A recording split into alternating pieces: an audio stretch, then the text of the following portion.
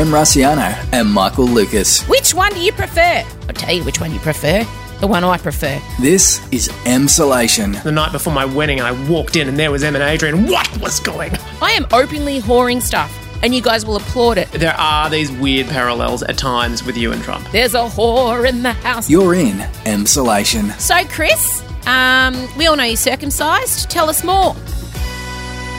Hello, darlings. Welcome to Emsolation. Hey, yesterday I had a really bad anxiety attack, panic attack. Why am I laughing? Because I decided I was going to talk about today because it's such an isolating thing when your anxiety is at fever pitch. And I know a lot of you guys, I think like attracts like. I think there's a lot of anxious people that follow me. And you can be a person who just experiences anxiety every now and then. It doesn't mean that you have anxiety. I am someone that has been diagnosed with and has that certain mental health affliction. And but yeah, I think sometimes definitely it's overdiagnosed and not everyone gets it as acutely as I do. I certainly hope you don't. And it's a strange thing. Last night I did a thing on my Instagram, which you need to go and I'll save it as a highlight. I asked people to let me know their most traumatic, embarrassing, humiliating experience in high school. And I shared their stories anonymously in my stories. And so far it's been viewed 100,000 times in my stories. It's the most my stories have ever been viewed. And it's hysterical and cathartic. And I decided I needed something to kind of jolt myself out of the anxious state I was in. And I decided to ask other people about their stories of, humiliation, high school humiliation.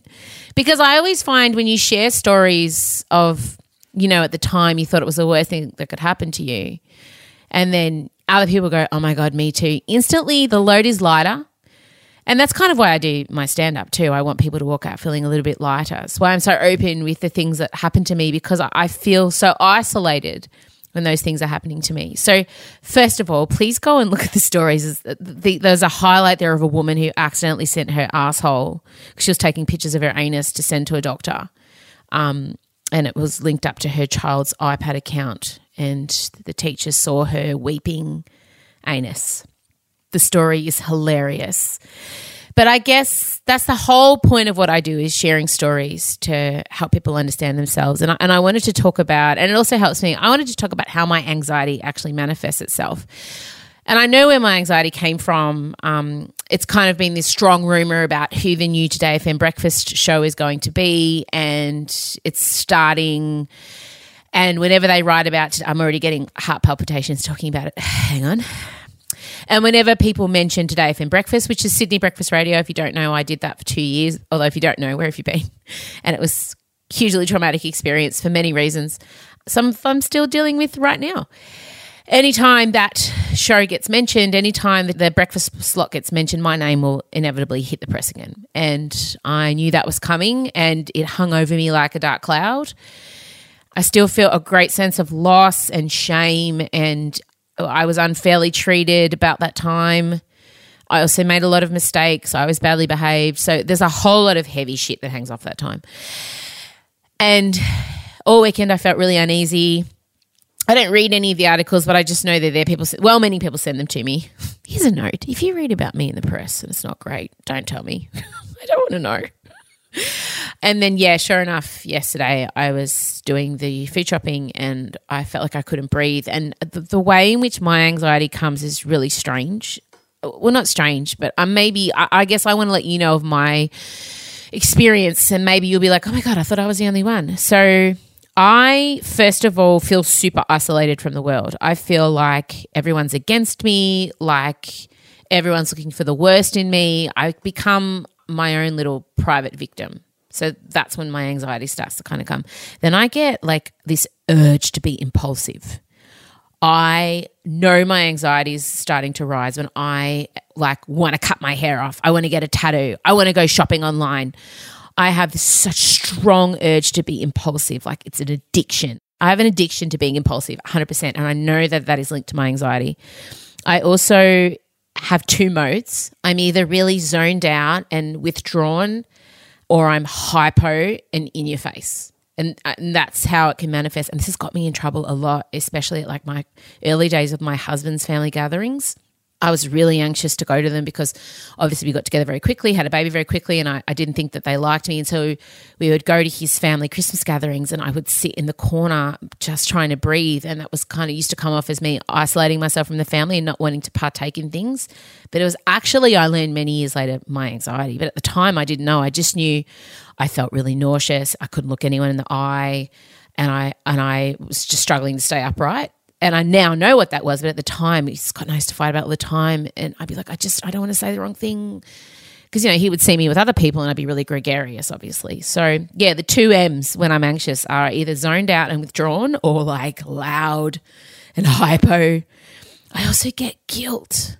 I feel guilt when I'm anxious about things that have happened years ago. I'm racked with it. I feel the need to contact people. I feel the need to talk about it incessantly. The guilt, it's just like all consuming. And I also become like, in Twilight where Bella becomes a vampire and she becomes hyper aware of all the sounds and smells and tones. That's how I get when I'm anxious. I become a vampire, guys. I'm an anxiety vampire.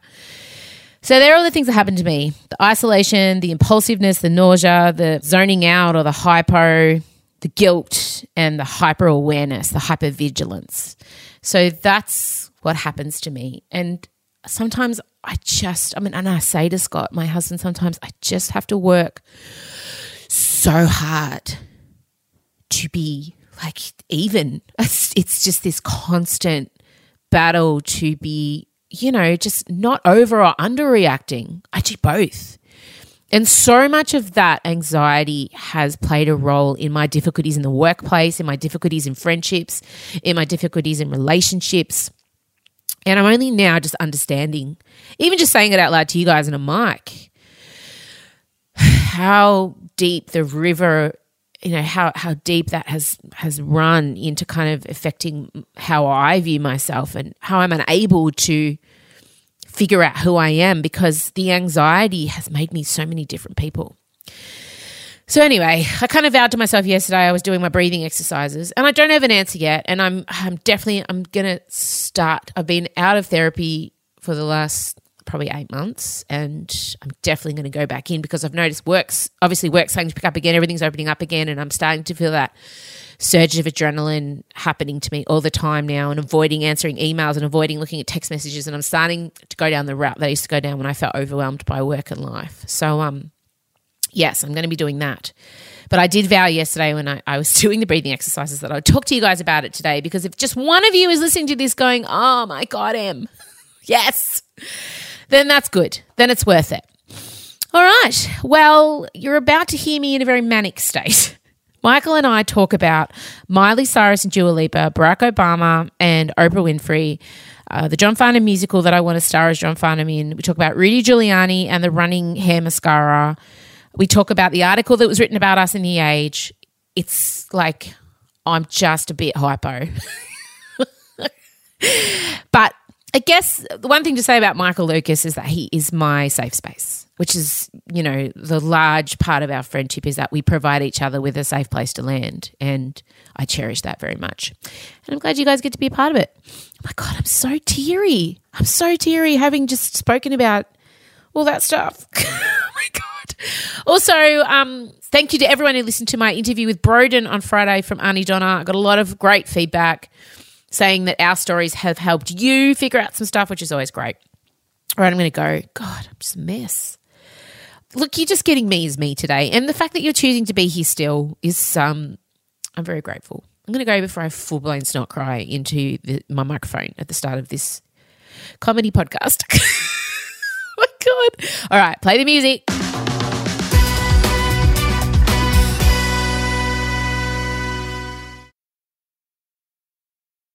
Em Rusciano and Michael Lucas. This is Emsolation. Okay, we have no real plan today. Believe it or not, other days we do have a plan. You never know it to listen to us. Oh, we do. No, we do. No, we do. Let's just clarify. Em has a plan. She knows what she's doing. I know there's this idea that I'm an agent of chaos, but I'm in fact quite a control freak. Yeah, you're both somehow simultaneously. Well, I You think I'm want to able- have the plan that you can throw away. Anyone who has Yes. been to any one of your stand-up shows knows that there is a plan, and the plan yes. is normally sitting scrunched on a bit of butcher paper Yes. somewhere. And every once in a while you refer to the fact that you haven't been on it for about 45 minutes. That's right. The confidence, to have the confidence to be an agent of chaos, I have to have the scaffolding in place to time myself to. So I know that I'm not going to float off into outer space like those people in Superman when they're in the glass box. That's exactly what it's like. Yes. Because if I don't have a plan in place, and my shows are 8 months worth of planning for me to throw away on the opening night, by the way. You do also look like that woman in Superman, by the way. At times your style Yeah. has really matched up with her. In fact, I kind of want to see you in that full suit with the low-cut top and the massive black hooker boots. Yes. Actually, that could be a really good Halloween for us. For all of it. Yeah, okay. Yes. All right, put that in the memory bank. The first thing I want to talk about is Dua Lipa and Miley Cyrus. Of course. They've got a new song out together called Prisoner, which is just Let's Get Physical and She's a Man-Eater combined, if we're being honest. It's such a familiar song, but I'm okay with that. Prisoner, locked up, can't get you off my mind. You think you've No, heard it it's like, before when you listen to I'm it. such a... No, you have. I'm such a prisoner. Let's Yeah. get physical. And there's the Dua Lipa bit is oh, here she comes. Like it's like it is just literally those two songs smushed together. I already have an issue with people thinking Miley Cyrus wrote Blondie songs when it was the other way around. What? When she covered Heart of Glass, my I daughter love that came down, cover. Odette, and said, "Oh, have you heard Miley's new song Heart of Glass?" I said, "It's a cover." Once I loved and it was a gas. It soon turned out I had a heart of glass. I remember vividly with my mother playing the Fugees' Killing Me Softly and my mum having that exact reaction you had. And Roberta Flack. and Roberta Flack and putting it Yeah. on and hearing this real I 70s knew that. lounge music version. Actually, Yeah. I did know that was a cover, but I she knew was that very, because very my dad, keen. yes, yeah, my dad loved Roberta Flack, so I knew that one. But yeah, I got really upset. Then I made them go and look at Debbie Harry. I made her go and look at Blondie. The whole phenomenon, how this was a whole movement. I was really cross about it. What's the most shocking cover? Did you have anything that you didn't realise was a cover and then you grew up a bit more? Horses, Daryl Braithwaite. I didn't know that was a cover. Oh my God, you just revealed it to me. What? Daryl did not write that. No, Ricky Lee. Oh my God. What's her name? Ricky Lee. Coulter. She's too young. She's very talented, but I think she's too young. No, the originals. I know, yeah, Ricky Lee right. Jones. Ricky Lee Jones originally wrote Horses. Yeah, no, that's a cover. That's the way it's gonna be, little darling. We'll be riding on the horses, yeah. I'm so glad I knew that and you didn't. Oh my God, that has brought Okay, me. well, I reckon the most shocking one, and it's more of an adaptation than a cover, but not really. Madonna, Ray of Light, Zephyr in the sky at night, I wonder. is based on a 70s song called Sephirin. And if you listen to it, it's got a really, really similar sort of chorus. It's like a 70s hippie vibe sort of a thing It's happening. very Kate Bush, actually, when I think about it. And I feel like I've just got home. The Miley and Dua song, it's good, it's fine, it's catchy, it's a bop. It's the film They sound clip. good together. Yeah, there they are do. two favourites. There are Yeah, two they're young great. favourites at the moment. They're great. They're great. Go for gold, girls. And save pop. It's a film clip. It's so... First of all, they've ripped it off. Miley's been accused of ripping it off. So I want to first of all say someone's already done the film clip. In the film clip, there's a perspective of through teeth when they finally get to the... So basically they're getting ready to go to a gig. They're in a tour bus. They spill a lot of cherry juice all over each other, which kind And of we looks come like into blood. it via the disembodied mouth a la Rocky Horror. I mean, that's Yeah. a key Rocky Horror reference. But there was a film clip made that is exactly the same where there's two girls rocking out on stage with a view of a mouth earlier this year. And that band has come out and said, hey, Miley, you copied our video. And I went and watched it. The band is called Dream Wife. And they've come out and said, oh, someone's done a cosplay of our film clip. It happens to be Miley Cyrus and Dua Lipa. Oh, that's annoying. Although, in Miley's defense, probably a director came and said, this is how I'm seeing it. And you wouldn't think to check every video clip that had been made. You probably would have just, I would. you know, unless, I mean, who knows? She could have directly ripped it off, but I would say more likely someone has said to her, I've got this great idea. And she thought, yeah, cool. Terrific. I would Google the words of the idea if I was Miley Cyrus. 100%. 100%. She's already flying so close to the wind with the music being direct rip-offs. That's why when we say that you're the control freak, I think that's why you and Miley would have had different careers. If you're in Miley's, maybe you would cut loose with the foam finger, but you would have had a plan before that. Dude, I had a giant blow-up penis. I was straddling things before Miley was. Oh, that was You're probably very after similar. Miley. I could write a PhD on it. I Anyway. know, but I feel like I just think it's so unnecessary. Is it the blood? It's not blood though, it's cherry juice. It's the whole... Do you need to get your doorbell? Adrian's not here. I might as well because I think they're going to keep ringing. Can I race down? I don't know what else to do. I'll be just back. press stop on the garage. No. I'm going to keep recording. 1 sec. Oh, great. Okay, well, he's just going to go, so I'll just sit here and chat. Yeah, so basically, the film clip is, and I'll fill you in when Michael's answering the door. It's Dua and Miley dressed as like 80s punk chicks. Miley's got the full Malay going. Dua's got a kind of black, blunt, long bob. Fishnets pulled up to their tits, you know, like looking really hot and sexual. And then they're like licking each other in this kind of, I don't know, faux lesbian display, although Miley is bi. I don't know what Dua's status is. That's fine, like great, but it just feels so done and it feels so unoriginal. And I just think I want more from the two reigning princesses of pop. I want conceptualism. I want strong feminist statements. And I just don't, Michael's going to be spewing, he's missing all this. And I just don't feel like we've achieved that in the back of a seedy bus. And I just think that they could have gone a little bit more conceptual. Here he comes. Sorry. I've just explained to everyone why you were gone, my issue with the film clip. Well, I'll have to wait. You'll have to wait to hear it. No, so things have already... Okay. Yeah, why? Because blood. No, just because I wanted more. These two are pretty much at the forefront of pop at the moment. They're huge names. They've had a string of hits. They're high profile. I wanted Lady Gaga and Beyonce telephone level. Do you know what I mean? You've been a very bad girl. A very, very bad girl, Gaga. I know. And also the most obvious recent example is Ariana and Gaga. Oh, Gaga. And they served it up. I mean, they semen really... on your face. They had semen on your face. No, but I just watched it, and I don't know if it's faux lesbianism. They're trying to be shocking with that. It's like, guys, we're cool. Lesbians, like, being gay is not shocking anymore. Like, can we move on from that? I don't know. It just felt really contrived. I don't mind Miley. I mean, she is a woman. Let's keep in mind that she burst to icon status by firstly doing the foam finger and then a week afterwards releasing her naked on a wrecking ball. So she's got to keep upping it. No, every she time. doesn't. And also I don't think there's any kind of role playing with her. I believe that Miley sticks her tongue everywhere she implies she sticks her tongue. She delivers. And she's like openly bisexual, and that's cool.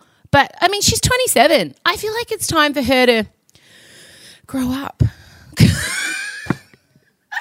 I don't know. I just feel like every time Madonna reinvents, she still maintains the core structure that, you know, the heart of Madonna. You still, you know, and even Beyonce reinvents. Every time that those big names, the big divas come out, they've got their theme. You know, they've sat down with their gays and gone, okay, who are we this time? And then there's a whole rollout of merch and themes and ideas and songs and collabs. This just feels like... It does feel a long way away from the Miley that was sitting on the sand in the Malibu film clip looking all wistful and sweet. Mark, that was only last year, wasn't it? Weren't we in Malibu? It feels like a decade ago. But yeah, probably was. She was in a white knit jumper running along the beach with natural hair, barefoot, with the horses. It was actually kind of like the Daryl Braithwaite Horses film clip. Look, I'm fine with it. I'm thinking fine. when she was drowning herself in the cherry juice, I thought that is such an unsubtle nod to her lesbian fan base, and I'm sure that many of them appreciated it. Going down on a woman who's got her period, is that what you're saying? Well, I mean, no, cherry. I mean, the whole cherry cherry thing. fishing. Cherry. Yeah. It's always a bit of a thing. Katy Perry once sang the cherry chapstick. I kissed a girl and I liked it. The taste of We all know where the cherries are. I didn't know. I legitimately thought when Katy Perry sung that, I like the taste of her cherry chapstick, I legitimately thought she meant her lip gloss flavour. I did not know. It's a double I didn't know. I didn't know it was you a double. can interpret that so you can sing it with your kids. Again, showing my extreme naivete when it comes to double meanings of song lyrics. I just want it out there. I'm fine with it. They both look hot. They're both like at the top of their games. I'm not trying to be like I just love how you're putting it out. You need to put out a press release when Miley releases a single. We cross live now to Amelia Rossiano for her official response. No, I'm not trying to be Marilla from Anne of Green Gables or anything, but because I'm so much more... You're going to need to really break down who I've forgotten that character. Which one is she? Marilla! I don't think we can be friends anymore. I just feel Hang like... on, no, I'll know it, but which one is she? She's the adoptive mother, Marilla and Matthew. Oh, Marilla. okay, sorry. The staunch, hardline, but ultimately loving mother figure of Anne. You're no Marilla. Maybe you're a Miss Hannigan, but you're not a Marilla. I'm definitely Miss Hannigan. I don't know. There's just something about this film clip. I watched it and went, oh yeah, I've seen it before. That's all. I feel I'm with you. I don't have any problem with the cherry juice or the I referencing don't of have blood a or problem anything. with But that. I am with you on it could have been an extravaganza. The only thing that I would counter that is sort of saying maybe it was the difficulties of COVID, although there's no excuse because WAP was made in COVID times and that was an absolute fantasia. Yeah. And do you know what else was made in COVID times that was incredible? Oprah interviewing I went to say Barack Obama. Don't say that. God, you'll start another conspiracy theory. I know. Oprah interviewing Barack Obama in what looked like the same room. Now, this Miley and Dua needed to talk to Oprah's people about the technology she used. He was in Washington. She was in Santa Barbara at her house. Yeah, which she hasn't left except to get a mammogram. Exactly. And she does an interview with Barack Obama about his autobiography that took 4 years to write, A Promised Land. And he's still only written half. It's only volume 1. We haven't even got onto the second term of his presidency. What would in your it. wanky, schmaltzy presidential autobiography be called? Because they always got the worst titles. A Promised Land. What would you call yours? Oh, God, I've never thought about it. Mine would be something like Scorched Earth. It really would be. And Rossiano, Scorched Earth. I saw that Delta's new tour is going to be called... I almost crashed my car when I saw it because I just needed to... I was frowning so much trying to unpack it. I think it's called Bridge Over Troubled Dreams. Yes! She's out-delted herself! What?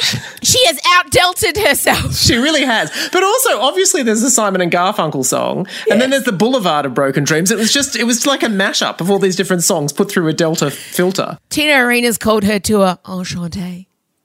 I support that 100%. I love that. I spoke to her last week and I said, God, I love it. It's perfect and pretentious but diva-ish. It's like all the right things. Mine would be some sort of camp, like Wizard of Oz reference, something to do with End of the Yellow Brick Road or something The Emerald like that. City. The Towers of the Emerald City. Worst names. I hate that. Promised Land. Shut up, Barack. But I do love him. I think it's all right. It's the worst. You know it is. Stop it. Don't be blinded by our love for him. We've got to remain objective or we've got nothing. Like, what have we got? I genuinely don't mind it because I feel, my sense of it is because he was, more than most presidents, came in with so much promise and hype and the story of his presidency was how do you possibly live up to that campaign and to the sense of promise that you brought. So in that sense, A Promised Land, I think it's fine. God, it's not. Really a really nice picture of him on the front too. Oh, yeah. They've really done well with that. He doesn't take a bad picture. He doesn't. Good. And I have to say that this whole thing, his whole tour has made me realise, especially when they show footage of the time, that just the revelation of having a truly hot president. At least Bill Clinton had his moments. No, he didn't. He was. I never got that. I never understood why people thought Bill Clinton was attractive. Not even when he was playing his saxophone in 1991? Ew. No, especially then. I was like 11. No. He was a bit ruddy-faced, sure.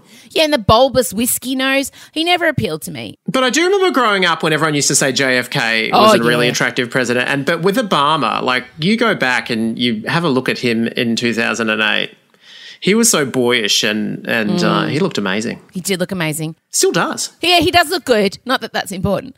Not that we want to reduce the presidency to how they look. I think we've just hit the point in this podcast that there's no point in us making these disclaimers. We have to. There has to be some shred of self-awareness. Like, that's the beauty of this podcast is that, yes, we go to the worst, shallowest spots, but we acknowledge it and we fix it. The saving grace is we know we're there. 100%. And that's half the battle is admitting the problem. Are we going to address the problem? No. Are we going to make it worse? Yes. So him and Oprah sit together, what it seemingly looks like the same room, but totally different studios. I don't understand how they've done it. At one point, they're playing pretend footsies. This is pretty cool technology you got here. We're playing footsies. What I did notice about watching this interview, and you can watch it on Apple TV, he was very cautious about the things he said. Like, you could see 1,000 cogs turning in his brain when he was speaking about the current presidency. And I found that the most interesting when he's like, and it was almost at pains to say, while I acknowledge Joe and Kamala aren't perfect, they will at least respect the wheels of democracy, that the systems that are in place that keep us on the straight and narrow. At least we have people who care in there now. Like, he didn't say, I love them and I agree with everything they do. And he didn't kind of shit directly on Donald Trump. He did say we do have a president that lies. But I just noticed even now he's quite diplomatic. Because if it were me, I'd be like, oh, this fucking cunt. I mean, I did all that work for 8 years and he comes in and fucks it all up. That's how I would be post-presidency. He's very zen about all that sort of stuff. I mean, I've obviously gone beyond the Oprah interview to watch pretty much every interview he's done. It's basically spent this weekend. Another good one is the Terry Gross Fresh Air podcast one, because she spends a lot of time going, it must have been so frustrating. How did you handle it watching Trump? And, he just does sort of talk sagely about, the arc of history, things go back and things go forward. And he put it in a really good way in that he was sort of saying, if you think about the end of slavery, massive leap. But then, of course, we had Jim Crow, we had all these setbacks and everything, but you would still say the end of slavery was a great bit of progress. That was still glad it happened. So, and then his point was, even if I put in things that were stripped apart, it was still great that we had that moment where we got there and it will be easier for people to come and, rebuild again. And a lot of it held, like the health. They still, touch wood, have not gotten rid of the Affordable Care Act. And he said he thinks that will maintain the rage. But it's a great interview, and it's just the technology, first of all, is what got me. I mean, Barack even said, why are we doing it in a living room? Why aren't we doing it from Mars? We should have done this in outer space. We could have both been sitting on, like, Neptune in a bubble. You could literally have picked any background. Why are we sitting by a fire? But I also don't understand why. I mean, I get she doesn't want to leave her home, but at various points people come and they show the people rushing in to, like, fix the fire and touch up her makeup and stuff. So she's got people around her there. Or maybe she just... I would say they live there. Right. I would say there's a whole kind of another wing full of her people who are, like, tested every 48 hours. They've done a month-long quarantine and they can never leave the grounds. Yeah, their blood's been purified. Everyone's genetically screened. The whole thing. Like, there's contact tracing done hourly on the people. Where have you been? Where'd you go? Toilet. Okay, did you touch anything? No, great. Okay, you can go in and touch her face now.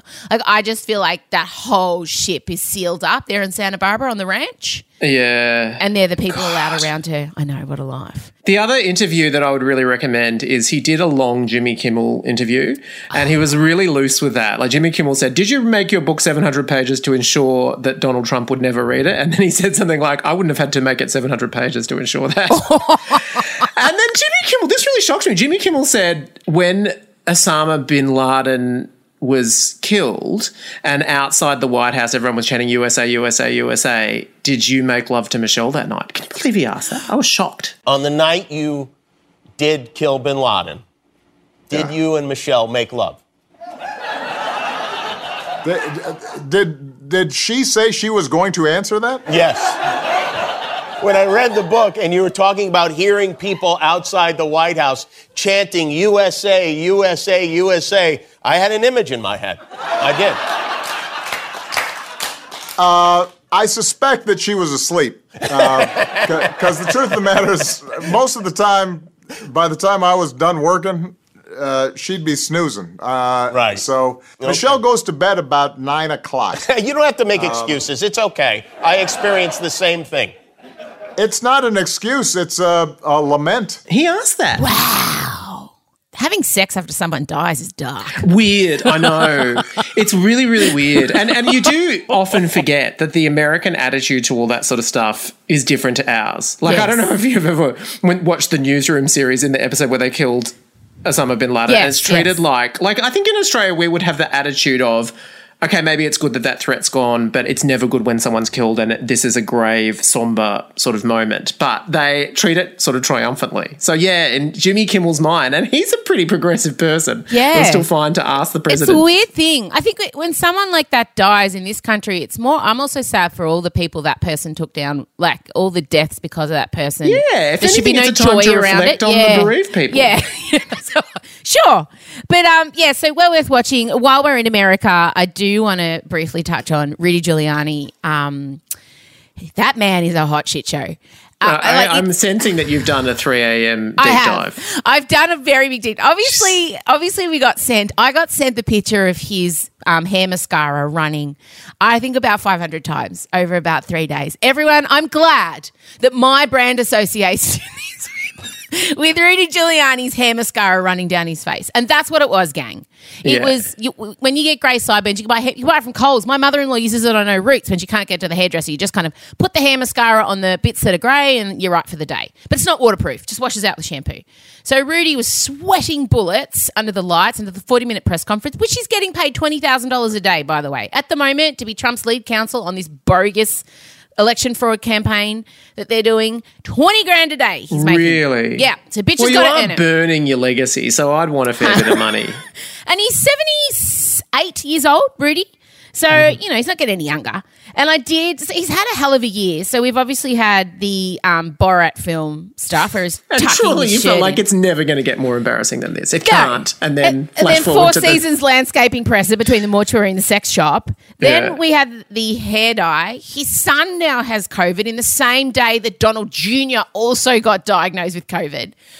What a shit show. But What a shit show. I wanted to understand his main, I kept avoiding trying to find out what his main argument was. And when I read it, I just want to let you know what he's saying.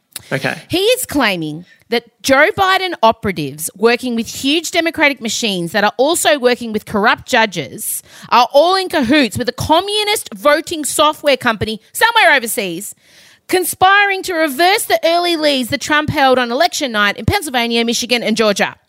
That is his legal defense. Wow. Can I just say, though, in some ways, I mean, he's so batshit, and he really is like a Batman villain and I mean not even from the contemporary films. He's like a Batman villain from the 60s TV series. But also, in some ways, thank God that it's such a shit show and he's such a joke and he can't even get his hair dye sitting straight or book the press conferences at the right place, because one day someone's going to come along that is trying to do all this stuff but is really smart and together. Wow. And we're going to be in trouble then.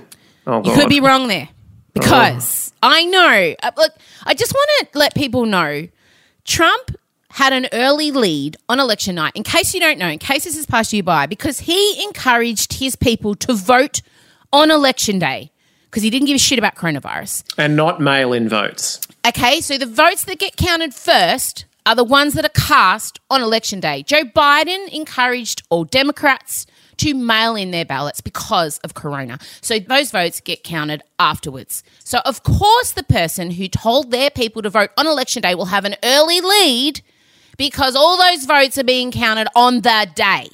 Yeah. It's maths. It's not a conspiracy theory. This is me saying that too, guys.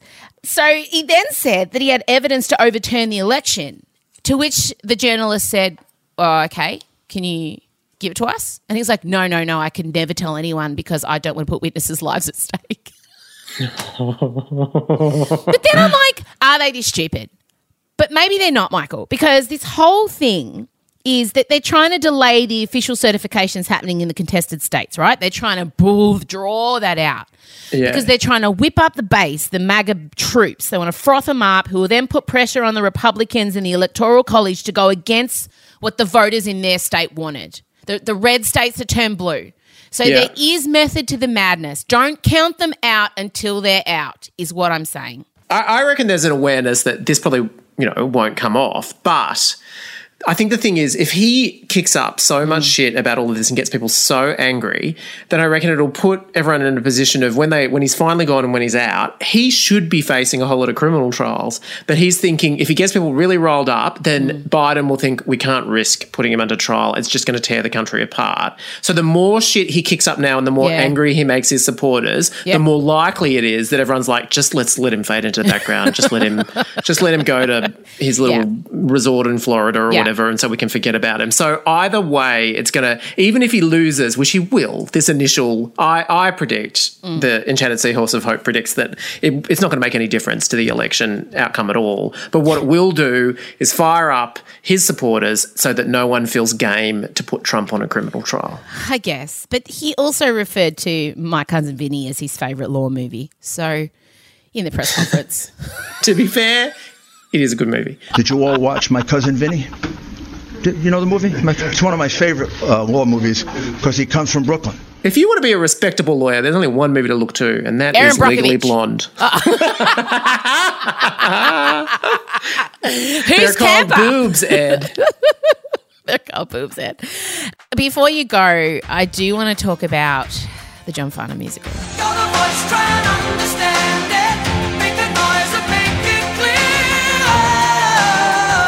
This, it stirred in so many feelings. I mean, obviously this is, we just should have it on mode. This is the first time that we've mentioned it. I'm sure this is going to become a theme that may sustain for years. I just want to say straight away, it invokes anxiety in me. Like, oh, absolutely. I want it's to kind write of similar to the feeling that I had when it's like Madonna's directing her biopic. It's kind of like you're going, I should want this, but I'm so terrified. Well, not only that, I should want this, I'm so terrified. Then I go through, which you probably do because you're a scriptwriter, you're a writer, you're a producer. I want to be a part of making it because no one's closer to this than me. No one knows what it should be more than I do. And then because I'm also a performer, I'm like, well, I need to play John. Like, I'm the obvious candidate, this Italian woman. Yeah. Yeah, who's the absolute polar opposite to John Farnham aesthetically. I would say even vocally, it's not like your voices have a similar quality, really. They certainly do. How dare you? Do they? I learned to sing listening to him and Stevie Wonder, so I have the voice of, I have John Farnham's range, exactly.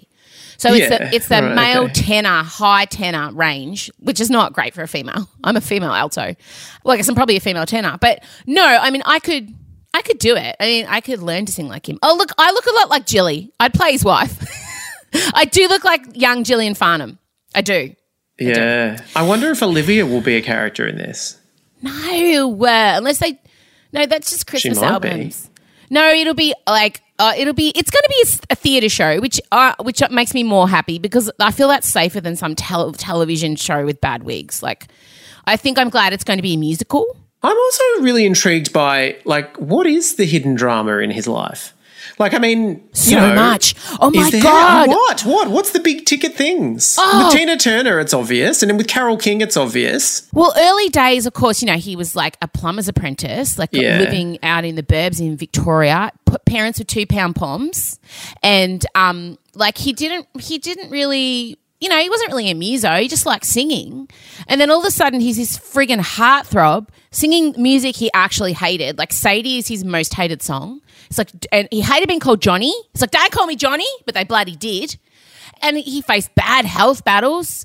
He's had a lot of drama. Okay, look at you. You're ready to write this. I could plot it. Mate, I could plot it. I could sing in it. I could star in it. I could produce it. I could play all the characters. The thing that I love about it is I'm going to presume they're going to take all of his songs and try and like put them into his personal life story. There isn't. They can't because honestly, all those songs he's not a songwriter. No, exactly. Like, where are you going to get in Touch of Paradise? I suppose they could go the other way and it's just like they tell the story of his life and then he occasionally get bits in concert where... Maybe. But do you know the story of You're the Voice? It was like a last minute, it was fished out of a barrel of demo tapes. They literally brought in a garbage bin full of demo tapes and they'd spent the day kind of playing. They didn't find anything. And so one of the guys he was with just kind of went, oh, hang on, let's just go one more. And he stuck his hand right down the bottom and fished it around like it was a lucky dip.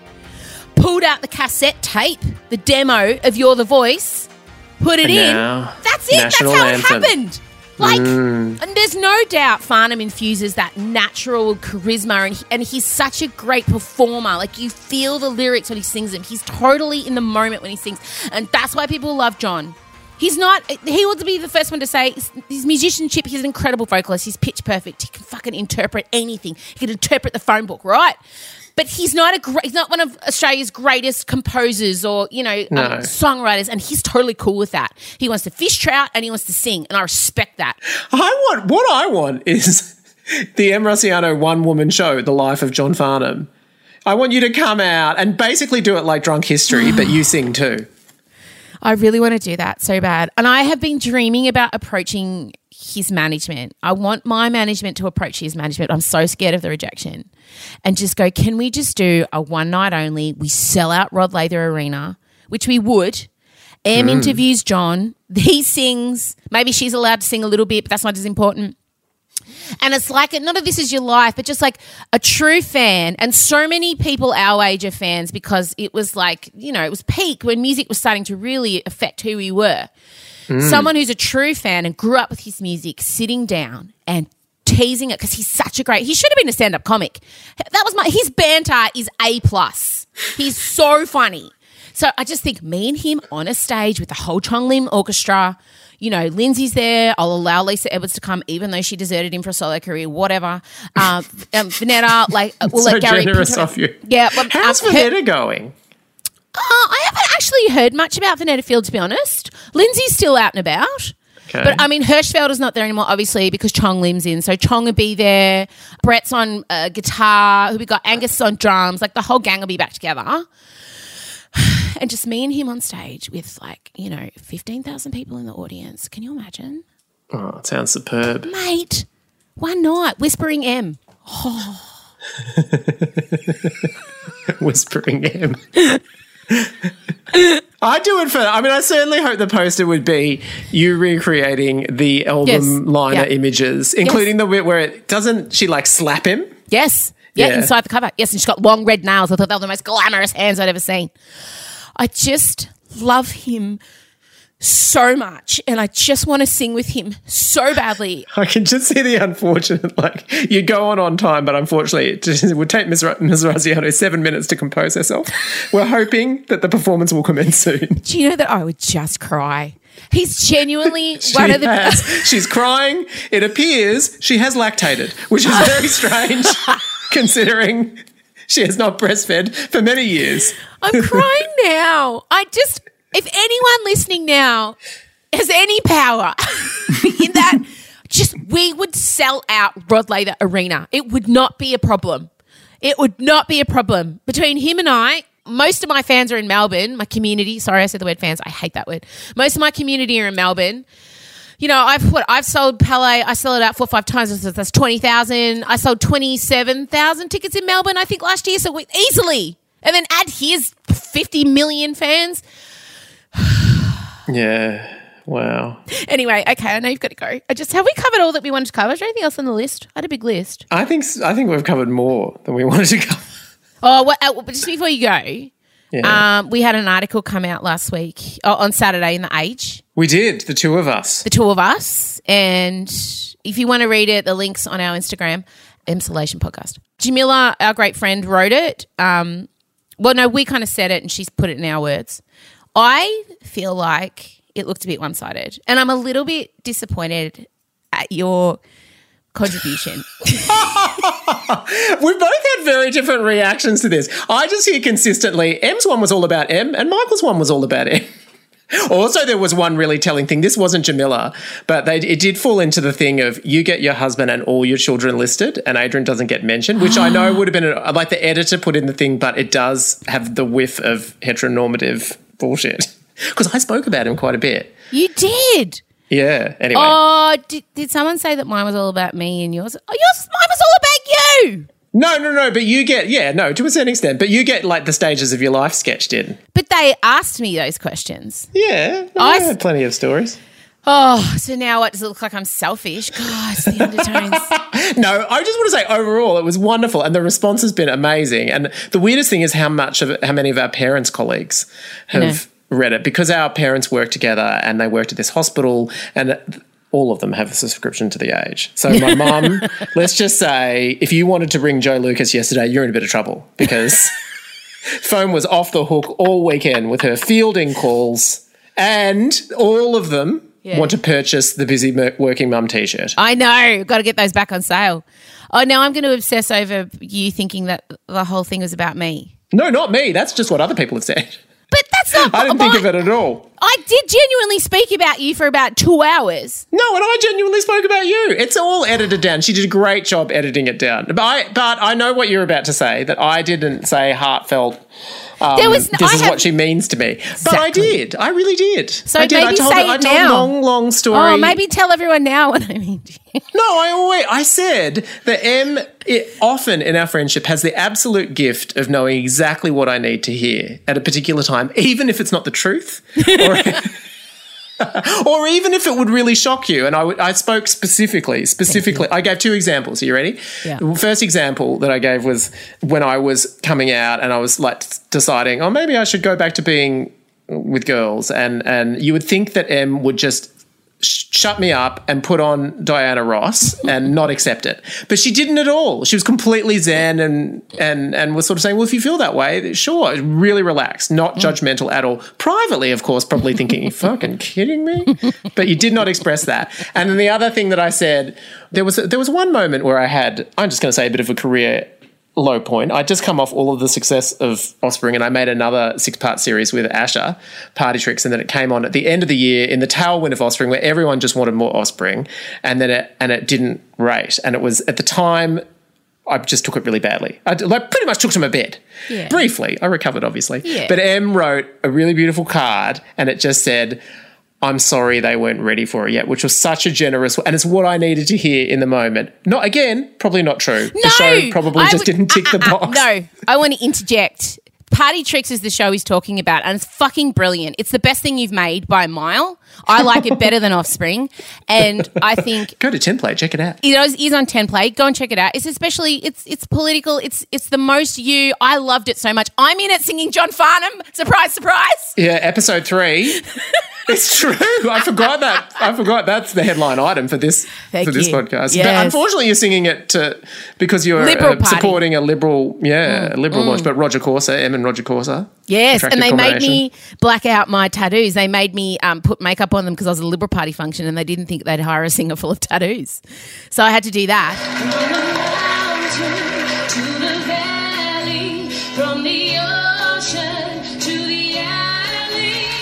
It was critically acclaimed. You forgot that part. It was critically acclaimed. The public just didn't get it. Oh, and then weirdly has ended up on Amazon in the States and Acorn in the UK. So over the pandemic, there's been a weird amount of tweets sent to me. And also the other really, really odd thing is Asher played like a Hillary-style establishment politician, and then Roger played a TV star who became a politician. But this was 2 years before Trump. Yep. And now when people watch it in the US and the UK, they assume we're riffing on Hillary and Trump, but we weren't at all. No, foreshadowing like The Simpsons. Go and watch Party Tricks on Template. I'm sorry Adrian wasn't mentioned. That's not Jamila, that's sub-editors. No, I know, because the sub-editors put in the stuff about your children. It's fine. Yeah, it was and a great the headline article too. And a great picture. Yeah, good picture of us. So thank you to Jamila Rizvi for putting our friendship in the column of the paper for the ages. At the very least, our parents will be proud of something we've done finally. Mate, you came out first line, said we were raised by 2 strong feminist mothers. We've got a decade of credit for that. It's unbelievable. All right. Fuck, I'm so sweaty. It's like Melbourne's underwater at the moment. Mate, it's still hot, but it's so wet. Normally I can see the city from the window I'm looking at, and there's absolutely no way. Humidity's at 200%, and for this sweaty, anxious person, I can't leave the house. Even in my house, I'm sitting under the air conditioner. I'm schwitzing from my pits, from under my tits, from under my ass. It's like soup. It's the worst. But I've got very nice dewy skin and curly hair, so there is a trade-off. All right, you go. I just want to say on the record, I'm sorry people felt like my part was about me and your part was about me. No, people, yes, I did hear that a little bit. Hand on heart. We spoke for an hour and a half. It all gets edited down. And and also, you're the famous person. Is the general consensus among your people and your side that I don't know that our friendship is one-sided? Because it's not. That's not what they were saying at all. Our friendship is not one-sided. I want it known. No, it's not. It's very even. I'm always painted as the villain. You're not. Just want to sing John Farnham. Like, honestly. All right. I'll talk to you later. Goodbye. Bye. This is Emsolation. Phew. Do you need a shower? I know. I don't even know if I'll be able to listen to this one. But that would have just, honestly, that we almost both forgot we were recording. That's what a phone call is between us, which is why we decided to do the podcast. I'm like, do you think other people would want to hear what we talk about? He's like, no. And I said, let's do it anyway. And you should definitely go and check out Party Tricks on 10Play. 100%. It's my favourite thing he's done. And for realsies, if anyone knows John Farnham or his people, or even if you're just head of his fan club, first of all, that should be me. I'd really love to make that happen. Have a wonderful day. Thank you for listening to us. Thank you for voting us 4th in the Australian Podcast Awards People's Choice. We got 4th. Very honoured. It was a distinguished list. I know over 45,000 votes were cast. But in the end of the day, I realised, and I was listening to Will Anderson talk about it, the awards don't matter because, they're nice, but it's a weird thing to compare podcasts because it's so personal and you guys pick out of this kind of niche interest and it's kind of comparing apples and oranges with the awards. Yeah, I don't think I'm going to place quite as much importance as I think I was now. I'm pretty zen about them, actually. Come full circle. Thank you, Will Anderson, as usual. All right, guys, have a lovely day. We'll talk to you later in the week. Bye.